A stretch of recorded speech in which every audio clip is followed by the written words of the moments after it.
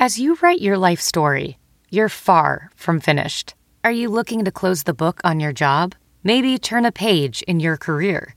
Be continued at the Georgetown University School of Continuing Studies.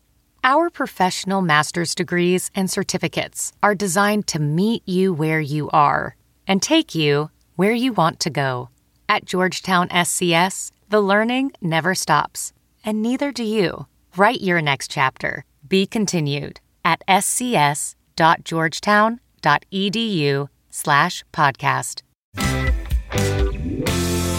Welcome back to Kotaku Split Screen. Destiny 2 is out, and it is time for us to talk about it. My name is Kirk Hamilton. I am editor-at-large at Kotaku.com, and I am joined by Jason Schreier, our news editor. Hello, Jason. How are you doing? Hello, I've pulled myself away from Destiny 2 to talk to you today. Yeah. And you should be very appreciative because I want to keep playing more. I'm definitely feeling rough and haven't been sleeping much because I've been playing a lot of Destiny and staying up late. So before we get started, just a couple of quick things to go through. First of all, thank you so much to everybody who came out to our live show at PAX last week. You could download that on our feed, so if you weren't there, you could listen to it, but it was really, really fun, and we were super happy that everybody who came out and had a good time with us. We want to do it again, so that was very fun. Thanks, everybody who came. Also, we will be back to we had kind of a funny schedule this week. You may have noticed we did our live show ran on Wednesday. We're doing this show on Friday. So next week we'll be back to our regular Thursday schedule, if you're wondering about that. And the final thing is, Jason Schreier, your book came out on Tuesday, and I think we should at least acknowledge that. How are you feeling? Good. We had a book launch party at the office last night. Man, I wish I could have been there. How was it? It was fun. It was cool. We had a nice turnout. I saw some people I hadn't seen in a while. And yeah, I'm happy. I'm happy with the reactions and the buzz. And it seems like people are really digging it, which is cool to see. And hopefully gives me the opportunity to write another book. Yeah, man. Which would be very exciting. That would be. It's funny that you had a major launch this week because, anybody we knew who's involved in Destiny and everybody was waiting for Destiny and there was this big Destiny launch, but you're also kind of launching something in the same week, which gives you some sort of perspective on what that's like. Also, it does. Yeah, I do now know what it's like to work on something for many months and then see it go out into the wild. Yeah. And then to see everyone to be hugely disappointed in it and to need to patch it multiple times over the next 2 years. Right, exactly. And now I need to make it. Well, it's funny, actually. I had the feeling of oh my God, I know how game designers feel because people were tweeting at me hey, just finished it after a day. And now I'm waiting for the sequel.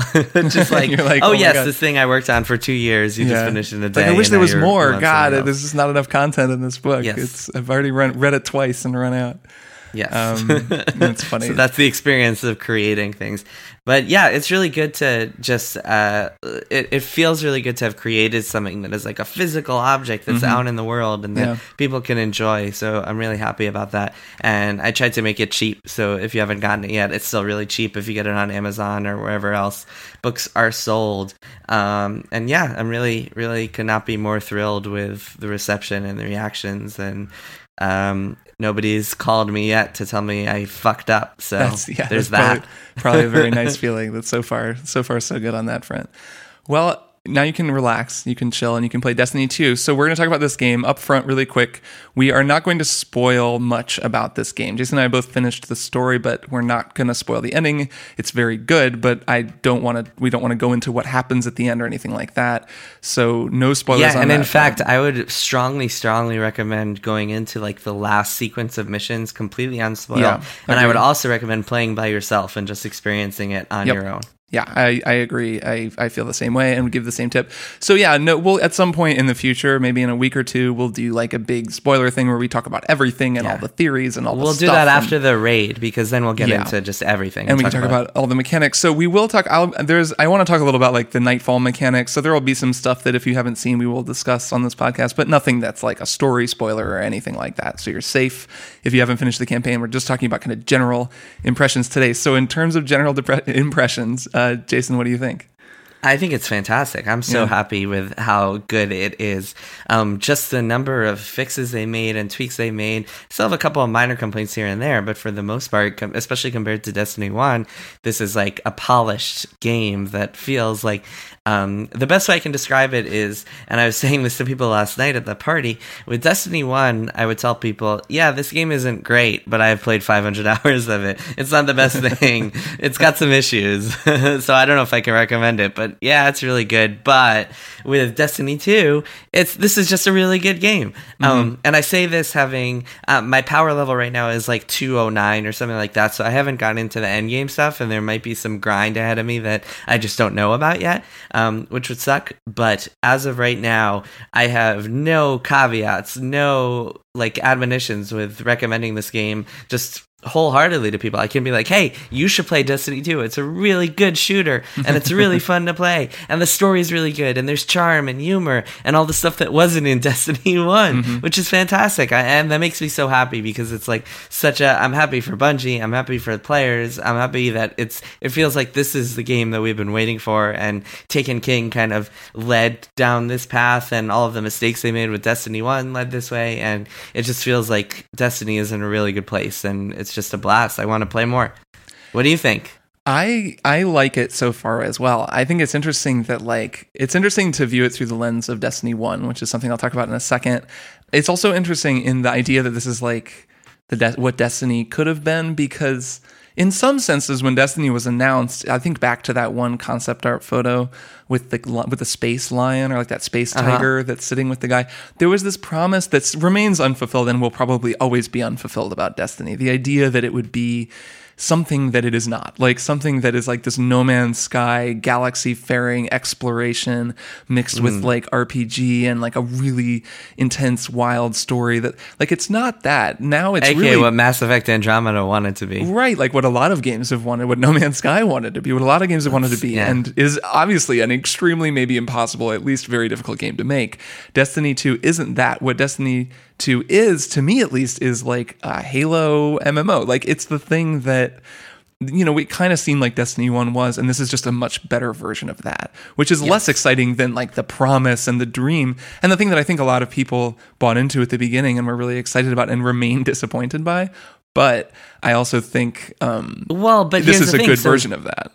Destiny 2 works so well because it embraces that, and instead of trying to be all these different things for all these different people, it's like, you know what, we are a Halo MMO. I mean, this is what I touch upon this in my book a lot, is that one of the biggest problems with Destiny 1's development is that the people at Bungie didn't know what the game was, and up until it was actually all coalesced and it all come together and become this game that you could play, it was so hard to know, because you're creating something new and it doesn't really have an identity, and there wasn't a ton of like strong creative vision from the top, so it was kind of like, what are we making? And now that they've made this, it's a lot more focused, and they could be like, okay, here's what it is, here's what works, here's what doesn't work, let's focus on what works and kill what doesn't work. It's funny because in the story of the game's development that you have told very well, that there's this sort of sense that like there were warring factions, which is like obviously like something that is just a Bungie truth. It's like there are factions within Bungie that kind of war, and there were like warring factions between, I don't want this to be like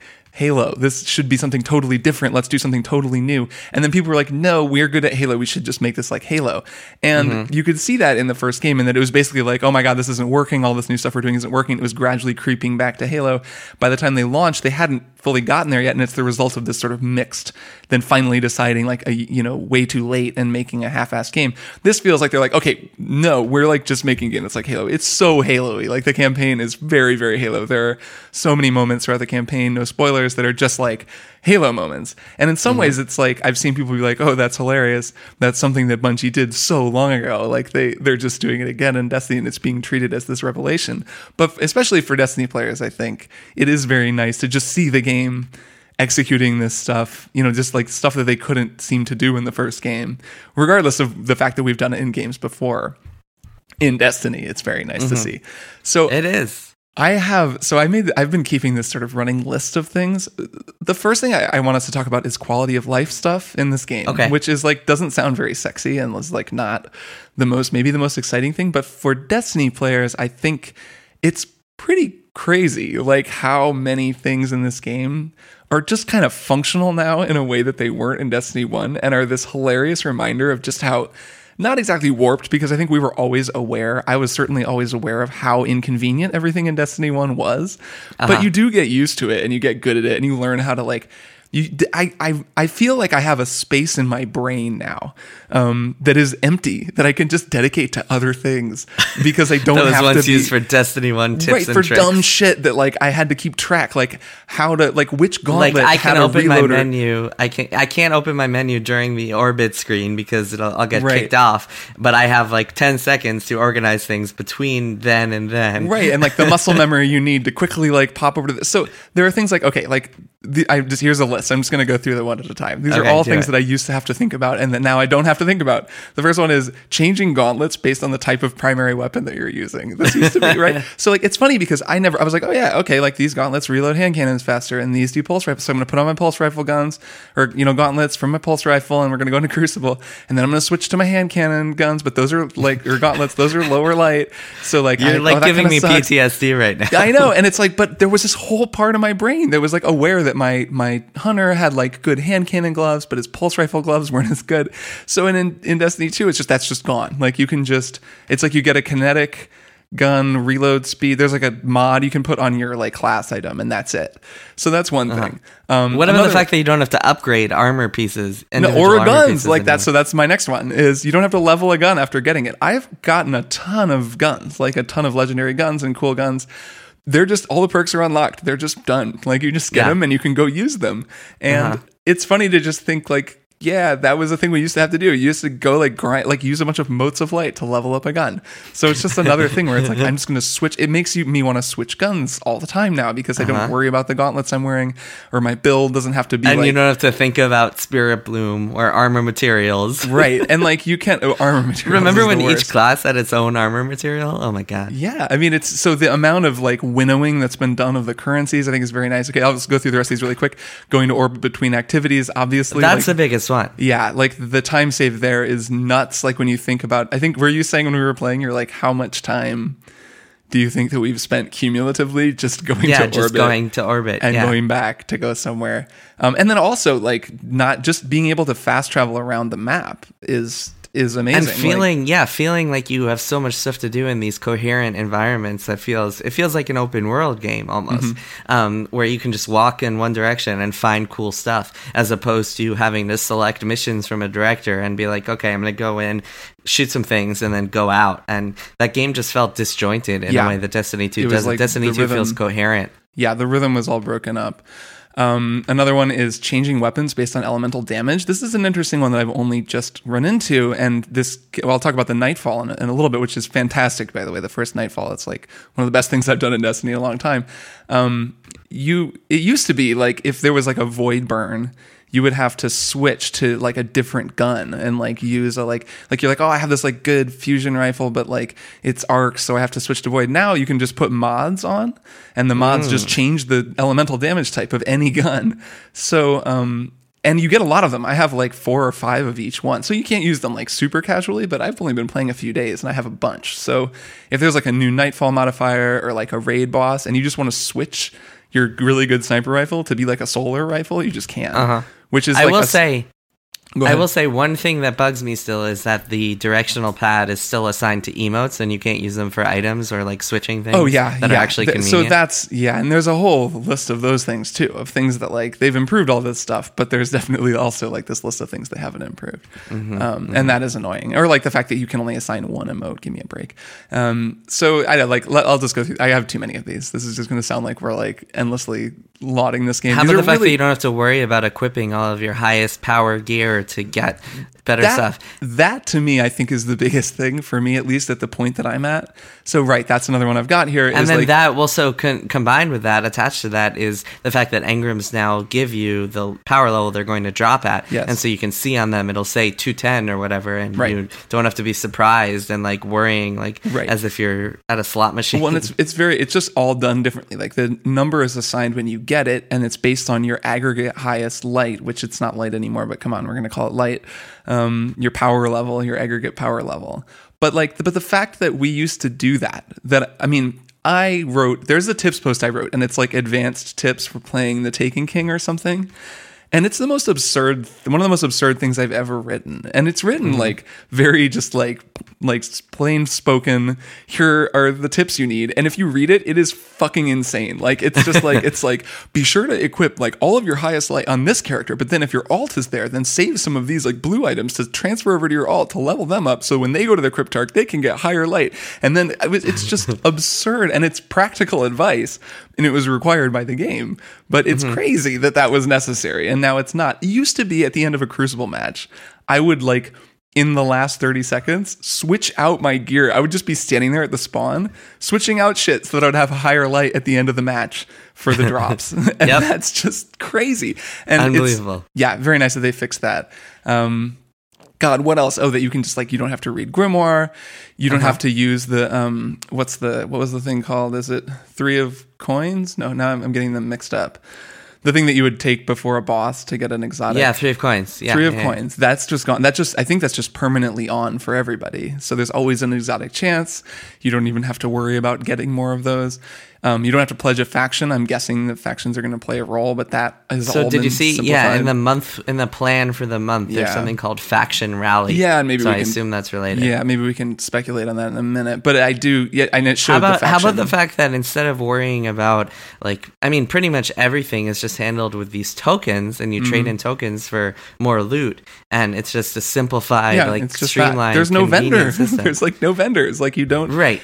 It's really cool to find tokens because you feel like you're always making progress when you find these tokens, and there's no downside to getting them, and so you don't have to worry like, oh, if I do this public event, am I going to get something I need or some bullshit? Because you're always going to get tokens, and that's useful. And like there's not multiple uses for things so far, which is very nice. Like, so the legendary shards that you get, you use those to infuse items. So when you break down a legendary or exotic, you get the shards, you use the shards to infuse more items. That's like a logical circle, a circle of life, if you will.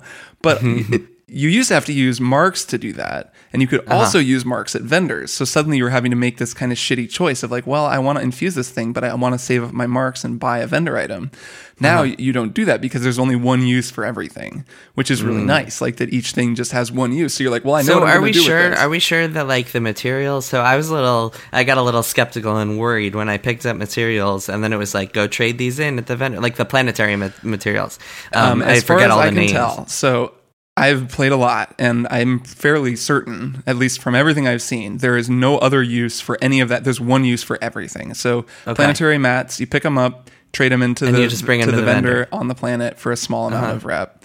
By the way, it's so cool that they have vendors on each planet now, and those are like characters that you get to know. And it's a good system. It makes sense. So then also weapon parts, they look like weapon parts, but they're just called like gunsmith materials or something. Right. Those come from armor and guns. They're the same thing. You just give them to the gunsmith, and actually you get a ton of them because you're getting so many drops, and they give you shit. I mean, you get like an engram from the gunsmith. Like I've gotten so many, like pretty regularly. One use for everything, which is just so all of that stuff combines to make me feel like I just have a lot taken off my mind when I'm playing this game, and I can just sort of play it, which is purely viewing Destiny 2 through the lens of Destiny 1. And all of that is, and it's very hard to put all of that aside as like an obsessive Destiny 1 player. And I don't even think it's necessary. Like, it's interesting to talk about. No, it's impossible. Game. I mean, it's going to be impossible for us to judge this game as an independent game. And we're going, I mean, there's no way to talk about this game without talking about it in the context of what it is. I mean, I think there is. Like, I mean, there's ways to just talk about what it does well and what it doesn't do well. And I think that's like a good thing to try to do. But like, I think everything we've been talking about and my entire initial impression is based on 1,200 hours or whatever playing Destiny 1 and then going to the sequel and like viewing it all through that lens, which is just very interesting. Well, I also think a big part of what's enjoyable about it is that it's tackling a lot of the lore and interesting depths of Destiny that was just teased on in the last game. Like in this game, and I won't spoil the story, but it manages to make you actually care about the Traveler and the lore behind the Traveler in a way that Destiny 1 never did. And it has some interesting aspects of that. And there are hints at future DLC with Osiris, which is going to be the first DLC, and Rasputin, which is rumored to be the second DLC, and other parts of the Destiny universe. Like, I remember even just pulling out my Ghost and finding like a random teleporter in one mission, like a Vex teleporter, and I scanned it with the Ghost, and my Ghost is like, it looks like this is connected to the Vault of Glass. Remember Caber and Praedith? And I was like, whoa, holy shit, what? Yeah, there's a lot of so good I think callbacks that, like that. just having that, our 3 years of like trying to figure out just what the hell was going on in Destiny lore and reading the Grimoire cards and trying to figure out what it all meant, even though the game was bad at delivering it. I think it's fun to play something that actually delivers that story really well when we've been trying to piece together the details for ourselves for so long. It's funny. I think I would suggest anybody listening to this who hasn't listened to it should go back and listen to your E3 interview with Luke Smith that was on a podcast episode that we did during E3 back in June. It's really easy to find. One of the things he talked about in that is you asked him what the darkness was, or you were like, did you guys just not know what the darkness was? And, paraphrasing, he was like, basically, no. Like, we had this idea, like these guys were like agents of the darkness and all the different races, but it was very vague. And if you go back and play the story missions of Destiny 1, it's extremely vague. Like, it's like, what the fuck is the darkness? And even now it's vague, but it now feels like they know what it is. And at some point, we're going to find out. Like, it's not, the darkness isn't just like this amalgamation of the Hive and the Fallen and like the bad guys you fight. Like, there's something else. And that, to me, like, that feels just like they said, okay, we're going to figure this thing out. We're going to figure out what the fuck the story is going to be. Like Luke talked about it when you talked to him, the idea that like, we're building toward things like toward a final showdown. And then you just see, this isn't rocket science. Like, this is not hard. This has been done by like 1,000 stories where like there's a big bad guy and like a mysterious good force. And you're like, it's like the oldest story in the book, right? And the story of Destiny 2 itself is the same way. Like, there's a bad guy who shows up and fucks shit up and then you fight him. And like, it's like a very straightforward story, but it's done well. And I wonder if, like, are we judging Destiny 2 with too low of a bar? Like, the fact that like the story is coherent and there's like a bad guy that seems like a no, real I character. don't think so. I think the characters, the characters make Destiny 2's story interesting, and also Gaul is a really good villain. I mean, he's more than He's just an okay like villain. No, I disagree. If you think about his motives and stuff, and just the way. Well, I don't want to get into spoilers, We can get but into that later. there are these cinematics that I think show some depth to him that you have to think about for a while, and you have to think about the fact that he is he has some jealousy and he has some depth to him. I think that goes beyond just I am angry. Okay, so I would say that I will. So to offer some criticisms, for starters, like, I think that any game that is relying on like major scenes between two characters and you can't see their entire faces or any of their faces having conversations is just like kind of shitty. Destiny does it too much. I want to see people who emote and like have faces. It's kind of the Bane problem from Dark Knight Rises. Also, like, I do think that, like, while Gaul is there was no main villain of Destiny 1, and even Oryx was sort of inscrutable. I like the way they do these cutscenes where you see things Gaul is doing. I also am like, look, this guy he's like, this has been the bad guy of like multiple Marvel movies, like the guy who like wants what Gaul wants and is like having the issues Gaul is having. This is not like the great villain. This isn't the guy from The Last of Us, even in terms of like video game scale. So sure, but we're talking about an MMO like shooter. Sure, but that's why I'm saying like the bar is the bar is low, but the bar is low for to video game stories in general. And also the big advantage of this story is that, or the big plus of this story, the most valuable thing for me was hearing Cade Six and Failsafe and all these great characters. Devrim Kay. These are really good I'm medium characters. on Failsafe, but I really like Devrim. Devrim is great. Yeah, Hawthorne is great. Ikora, the whole fire team is great. I loved interacting with the characters and hearing in the chat, and there's just so much good dialogue in there. Also and nice, that's something that's very new. It's nice that the characters are in the game. I mean, it was something that was in the beta that I think we knew was going to be in the game, but just to see them in the game with you, which is just funny because like that's another thing where like, yeah, of course they are. Like every game has done this, but Destiny 1 didn't, and they were these weird disembodied voices. You're like, well, Lance but I mean, Reddick if you go back and read my Destiny 1 reporting, this was supposed to be like Destiny 1 was supposed to have all these characters talking to you while you played, but but then that story was scrapped, and there were supposed to be cutscenes and moments where, and Ghost was supposed to be a supplement, but instead Destiny 1 just has Ghost be the only character that's talking to you the whole time, and so it's just all kind of the only character that's next to you. lame. The other characters talk to you, but over your radio. Like, I guess in Destiny 1, Not it in- really, no, not you're in right. Destiny It was 1. just, it was really just Ghost. That was only added with Taken King, where other characters would well, no, with the DLC. The patrol missions, that's when, I think. For Destiny 1, it was the patrol missions where suddenly Nathan Fillion would be talking for a second. And I was like, why the fuck is Nathan Fillion talking to me? Who is he? But not the story. The story missions in D1 was only Ghost the whole time. Man. Can we talk about the structure of the missions, by the way? Because I think that's a really big thing. Sure, go for it. What do you like about them? So in Destiny 1, you would go through a story mission, and it would usually be land on a planet, shoot some aliens, defeat 3 waves of enemies, guard something that Ghost is doing. And that would be the structure for pretty much every single mission. And then sometimes you'd fight a boss at the end. In Destiny 2, it's a lot different, and it feels already like there's so much variety to each mission where you're getting vehicles and you're doing things that are a lot more interesting than just guarding things, and there are no more or very few fight 3 waves of enemies while you're guarding something for Ghost. And even that was just so refreshing, and to play a Destiny 2 game where like I didn't know what would happen next, and I didn't know what kind of missions I would be playing through. They all felt a lot longer and more substantial than Destiny 1 missions did.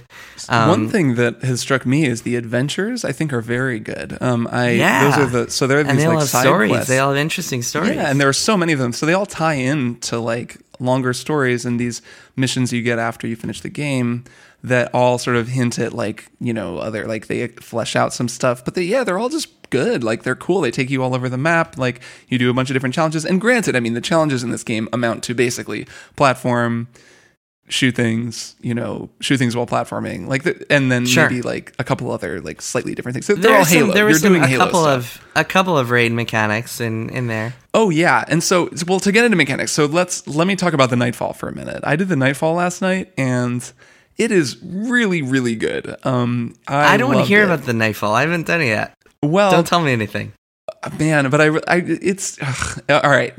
How much can I? Let's save that for the spoiler cast. That's not a spoiler. Because I think though. people who haven't done the Nightfall yet might not want to know. I'll be vague. Here's what I have to talk about the Nightfall, because the Nightfall, I think, it, to me at least, like informs a lot of the smart things they do, but I can be vague without getting into specifics. Okay, be really vague, yeah. The Nightfall is great. If you haven't done it, you should do it.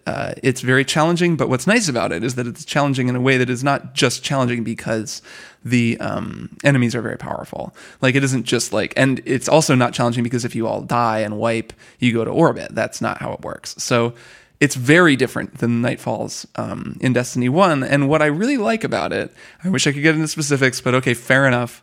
I don't want to spoil you guys. What I really like about it is that it uses a lot of the things that they've added to Destiny 2. So for example, the gun loadout, the way that you have a kinetic and an energy weapon is super important for the way that the Nightfall works. And it forces team communication, and you have to like manage your loadouts. Also the fact that you can change any of your guns to any type of elemental damage is like very important for making it work.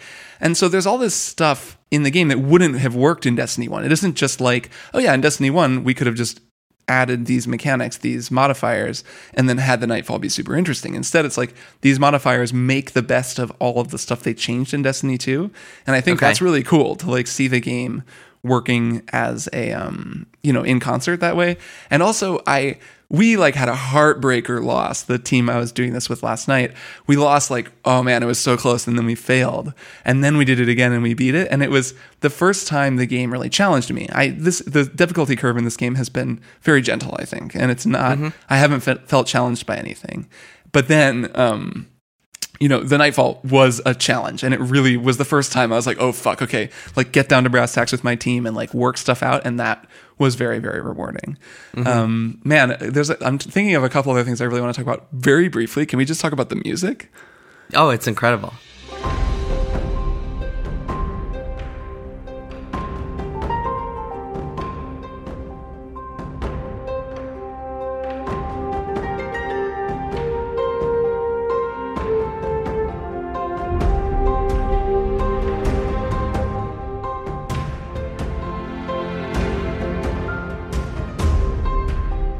It's really good. I am super better impressed. Than D1. So it's interesting. Sorry, I agree. Marty. I think it's better than Destiny 1 too, and I think maybe that's controversial. Well, the thing is that, like, I think it's really interesting. So, yes, I think the music is fantastic. It's composed by a whole group of people. C. Paul Johnson and what's his name? Whose name I'm forgetting, the Italian. Michael Salvatore. Thank you, Michael Salvatore, who all worked on Destiny 1 with Marty. And Marty O'Donnell, of course, the audio lead at Bungie, the famous composer of the Halo theme, who composed a lot of the music for Destiny with Paul McCartney helping. And had a large falling out. Right, had a very large falling out with Bungie and left. It's interesting because his specter still looms over the Destiny music. And his main theme, ba-na-na-na-na-na-na, like that theme is present throughout. And I think they're really using it very smartly. But man, some of the stuff they're doing, there's a new theme that's like a variant on that theme. It has that fifth at the beginning, but then it goes somewhere different.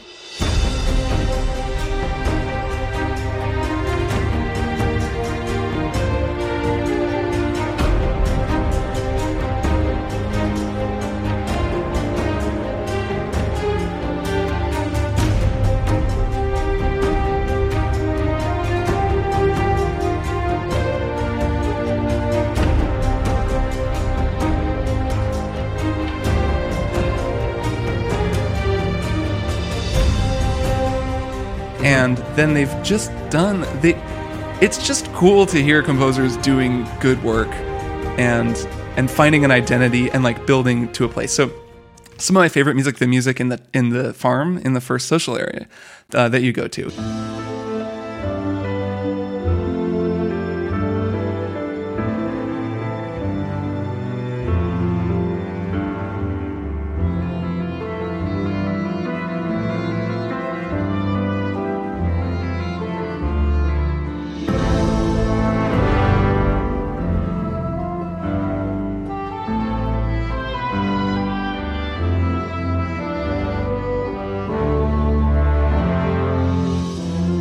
Is like really nice. It sounds like a JRPG almost. Like there's this like rolling like piano parts and this really nice like motif that kind of floats through it and just has this, it's just really nice sounding. And there are a lot of points throughout the game where those themes keep coming back.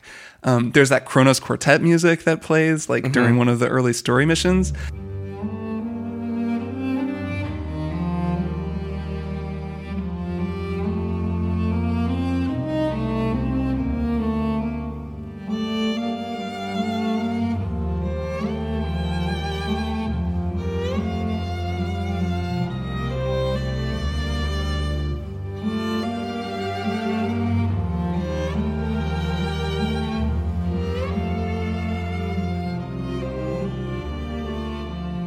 That's beautiful, and there's a lot of like the choral stuff is really well done. You can hear, I always say like I think that a video game soundtrack sounds great when you can hear people breathing, like either flute players who are mic'd really close or singers. You can hear the choir though, you can hear the chorus pause and breathe and the soloists breathe.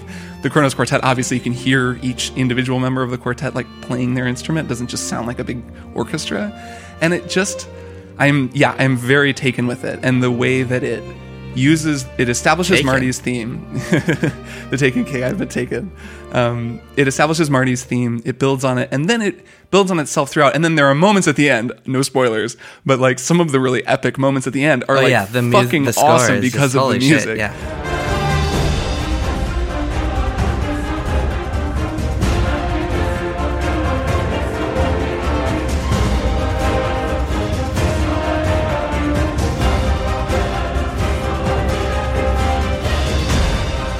Like the music is just like kicking ass and you're kicking ass and it's like, yes, like, and it's like the theme is just like going very Halo-y. Like it's just like, it makes the game really for me. And it's much, much better than I was expecting, especially because I thought that none of the DLC or the expansions for Destiny 1 had great music. Like it was fine. I think Taken King was probably the strongest, but it seemed like those composers all had a hard time finding a new identity after Marty left. And they were like working with his stuff, but weren't sure what to do. And then they found it. And it reminds me a little bit of like what various composers have had to do with John Williams' work on Star Wars, like how John Williams composed like these iconic things. That's even more of he had this huge shadow. But there are times like I like didn't like the Rogue One music, for example. Michael Giacchino, who doesn't do much for me as a composer, he did the score to that, and I just don't like it. It does actually, interestingly, a very similar thing to what Destiny 2 does, where it sounds like it's going to be the Star Wars music, but then it goes in this other direction, the main theme. Yeah. But I don't like the main theme, and I just think it's like interesting, hacky. So this is like that, but good. So that's my spiel. That's my like, I actually like the new music. Star Wars music, but this is just stellar. This is like some of the best music I've ever heard in a video game. Like this is up there with like in terms of Western video games, as opposed to the more melodic Japanese, like here's a catchy tune that's gonna get stuck in your head. This in terms of like environmental atmospheric music, this is some of the best, like up there with Skyrim and like other. There are definitely times that have a Jeremy Soule like Skyrim-y vibe. Like when you're on IO, I think the music on IO really sounds like Jeremy Soule. They've drawn very smartly from various influences and done a just very solid job, and it's nice to hear. So I like that a lot. Yeah, one thing it was reminding me of actually was at certain points I kept hearing, that Fallout 4 trailer where the original Fallout 4 trailer where the music is like swelling as it's showing you different scenes of the wasteland. It's like so there were moments in Destiny 2 that reminded me of that. Nice. But so the music is incredible, really shockingly good. I wasn't expecting that. A couple more things that I wanted to bring up about the missions. Sure. One is, here's a great quality of life thing. I lost internet in the middle of a mission, and in Destiny 1, if that happened to you, you would be fucked. You'd have to start over from the beginning. In Destiny 2, it saves your progress, and that is incredible considering how long the missions in Destiny 2 are, but I have not, in the entire time playing Destiny 2, I have not had to replay anything, except for the opening mission, which I played in the beta, but whatever, that doesn't count. Right. And which leads to my second thing that I wanted to bring up, which is after you finish a mission in Destiny 2, the mission icon goes away. You can't do it again until the end of the game or after you finish a story, when you can go to Ikora and she'll give you like the option to replay missions for extra tokens and stuff. But before that, it's like the game is saying to you, this is not a game about repeating content. We're not doing that anymore. This is a game about playing new stuff, and we know that this is what you want. Yeah, that's true. It's sort of structured that way. It's just a signal to you that like when you beat an adventure, it's not on the map anymore. You can actually feel like you're making progress, as opposed to the Destiny 1 director, where you look at this big map and it's the symbols for old missions are always there, and they're like taunting one you, that's like, kind of come flashing, play us being again. Like, you're supposed to do this one again, but if you want to do whatever, Exactly. That's so interesting. it just feels like this game is like, it's Destiny 1 was just like so much of a fuck you to the player, unintentionally, I'm sure, in many ways, an accidental fuck you to the player. And Destiny 2 is like, no, we love you, player. Like, we want you to enjoy yourself, which is just so cool. And I really hope that with the end game and the raid, and I hope we don't suddenly discover like next week at this time we might be talking about all the bullshit bugs in the raid and stuff like that are pissing us off. But I am optimistic and very hopeful that they just nailed it this time. I mean, I really think it's up there with my favorite games of the year, because it's just done so many things right for me so far, and I just love playing it so much. Yeah, I've been having a lot of fun. I think, so one other thing we should talk about that I want to at least talk about is the Crucible, which I finally had a chance to play a sort of extended run of Crucible, of 4v4. PvP. Yeah, and it's also good. It feels, we're very high on this game. They're doing everything very well, and I was really impressed with how much fun I was having in Crucible. My main thing on Crucible is you will have a much better time playing Crucible with a team of friends, with 4 people, even in the quick play playlist. So the way it works, and this is actually true of strikes. I've also done some strikes. Those are cool too. The strikes and Crucible, there's like, the strikes is just a playlist. Like, you can't go pick individual strikes, which has been a little controversial.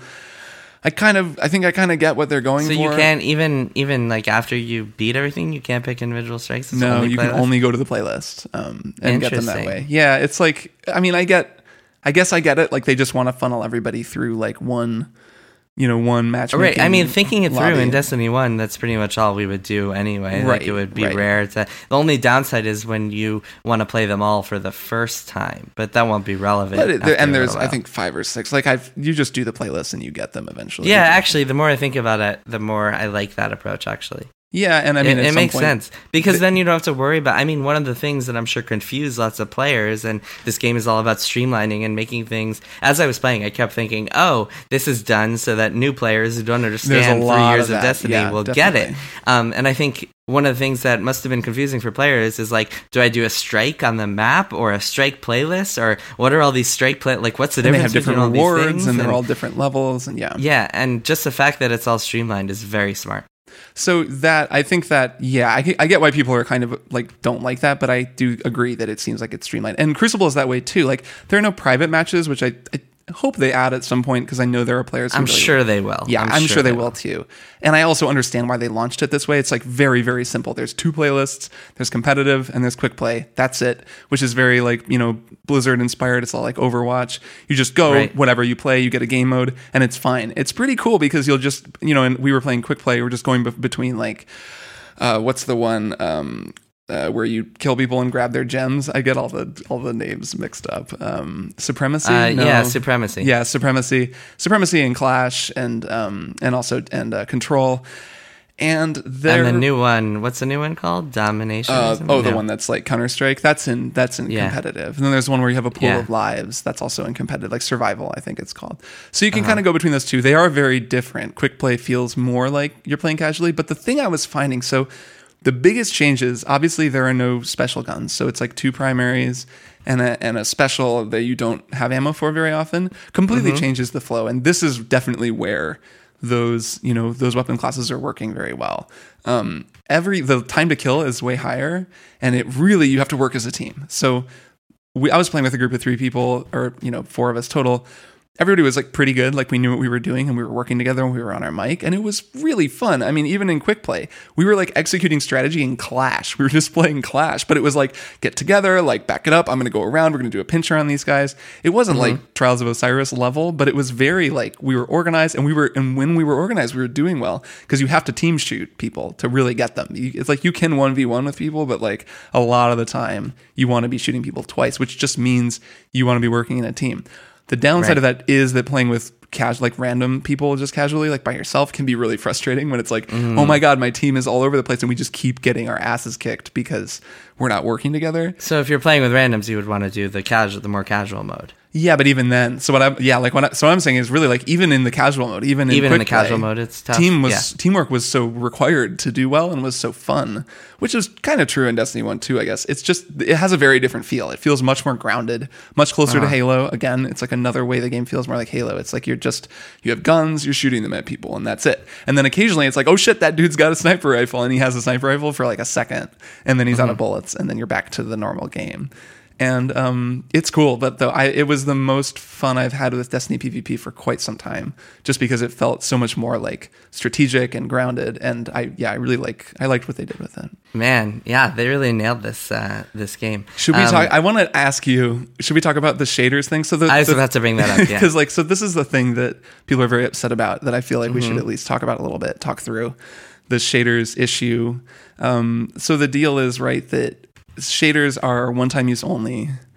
So shaders are items that change the look of your equipment, for those of you who aren't familiar with Destiny parlance. Yes. And the way that they work is in the first game, you would just you would have a shader slot, and that would change the look of your entire body. Armor and only, you would have these weapons.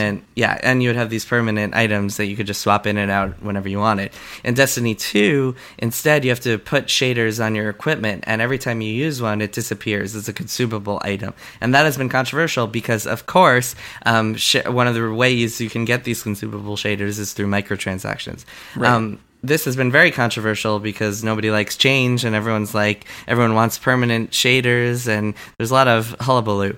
I will say that in my experience, you get a lot of shaders, so it's not really something that you're really running out of to the point where you think that they're using microtransactions to fuck with you. And also, you get a lot of bright engrams, which are the microtransaction engrams that will drop shaders, among other things.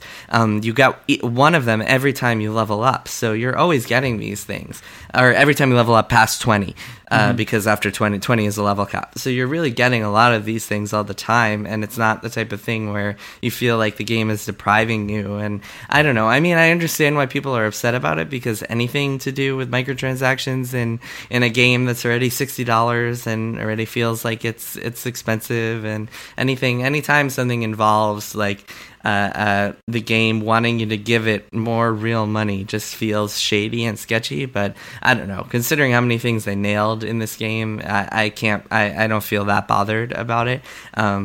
yeah, I don't know. What about you? Yeah, I think it's kind of a perfect, like it struck me as like a perfect storm kind of an issue because it's tied to microtransactions. It was very early in the game. It was also a game that there's a lot good about. And I think there's still a sort of bad blood with some people in Destiny. And like, there's a feeling like people, Destiny fucked a lot of us over a lot of times in a lot of different ways. And there's always been this sort of lingering bad feeling over that. And so it made sense that if there was going to be anything that set the community off, it would be something like this, tied to microtransactions. Like I remember when it was one of the events that launched during Destiny 1, like during the last year, there was a big ad for it that had all these cool items you could get, and almost all of the items wound up being tied to the Eververse, to the like microtransaction thing. And that was a similar thing where the community just, like a lot of people were just pissed because it was like, well, what the fuck? Like, what if we don't want to buy, we want to get that stuff, we want to do this timed event, but we don't want to pay extra money.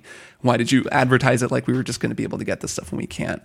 But yeah, in my experience, so I'm drowning in shaders for starters. Like I've been playing pretty hard for the last 2 days, but I mean, I have so many, I'll never use them all. And I just kind of, at this point, I'm just like, when I get a gun, I like that they put them on guns. So I'll get a gun and I'm like, oh yeah, I'm going to keep this gun. So let's just look through my shaders. And I've got, somewhere between 3 and 8 of like a billion different shaders. And I just look at what I like. At some point, I'm sure it'll be like, oh, I really want to look this certain way. And then I'll, want to save up shaders. I don't know. Like, yeah, I'm definitely not upset about it. It doesn't seem to me, first off, I don't feel like I've had enough time. And the time that I've had has indicated to me that there are going to be so many shaders, that I'm going to have so many of them. And it's going to be this constant thing that it won't really feel like, oh, I don't run out, or I've run out and I don't have the shaders that I want and now I can't get them. But I don't know, like the idea of like really wanting permanence from shaders, or at least being able to get them back if you swap them out. Like, I guess I get that. This sort of encourages people to like try more shaders and go through them more, which I also get because I felt like in Destiny 1. But they're not going to. I mean, it's more like people will just hoard them all and be like, I don't want to use this. I've actually started using them because I have so many. I'm like, well, fuck it. I'm just going to start using them. You do get so many. But I felt like in Destiny 1, I had like a million shaders that I never use. I only use like 3 ever. And I definitely, I can understand why Bungie would look at that. And chromas. Think about how many chromas you had in your vault. And like they would look at that and say, well, okay, we made all this stuff, but like people aren't using them. And like once they get the one shader that they like, they just keep it forever. And like granted, that's like what players liked, and they're kind of taking that away. So that's gonna piss some people off. But I can certainly at least understand why they would look at that and think, okay, well this system is like sort of not efficient. Like most people aren't using, 98% of the shaders that they get. So we want to kind of find a way to urge them to cycle through them a little bit more. Okay, I have some more important things to complain about. You don't want to talk about shaders for another 20 minutes? No, I'm so bored of that conversation, honestly. So some nitpicks. Can I read you some nitpicks? Let me have it. Okay, nitpick 1. You can't dismantle in the vault, which is something that you really think they would have... Considering how many of those little things that they've added, like these little touches, that does seem like something that they would Patrol icons don't show distance anymore. So it no longer tells you how many meters away you are from a patrol icon, which is really annoying because they're hard to like pinpoint. You can't do patrols and adventures at the same time, which is really annoying. And that's really super lame because you should be able to be getting patrols done while you're at adventures. Patrols with things at the same time. The alert icons from the vendors and stuff in the farm suck.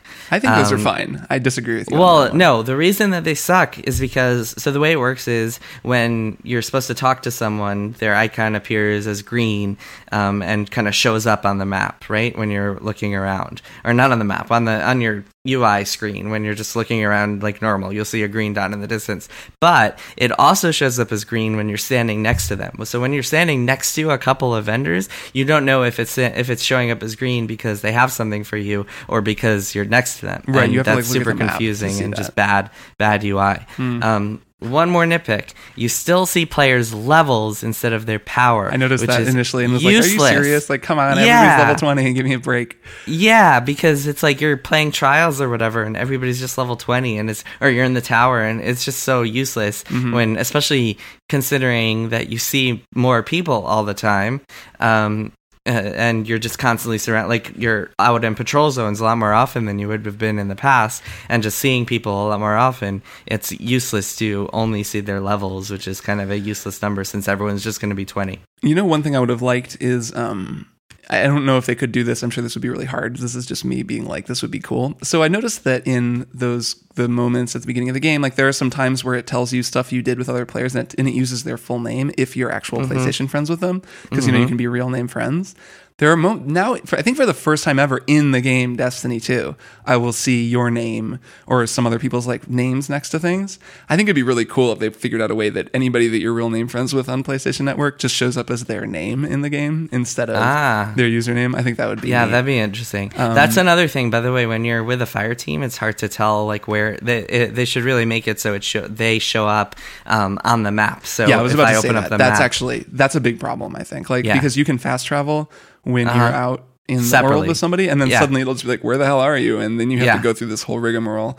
I'm guessing, I remember, to go back to your Luke Smith interview again, it was funny. There was a funny moment in that interview where you guys were talking about it, and he was saying, look, we're trying some things in this game that we've never done before. And he's like a map. He was like, you'd be amazed he's like, a map is not a core competency that Bungie has. It's not something we've ever done before. We don't know how to do a map. And like, we were really excited that the map even worked. Like that was the gist. That's not a direct quote. But I thought that was kind of funny because, right, like you've talked about this before with engines and with like people having to like build a dialogue system for the first time.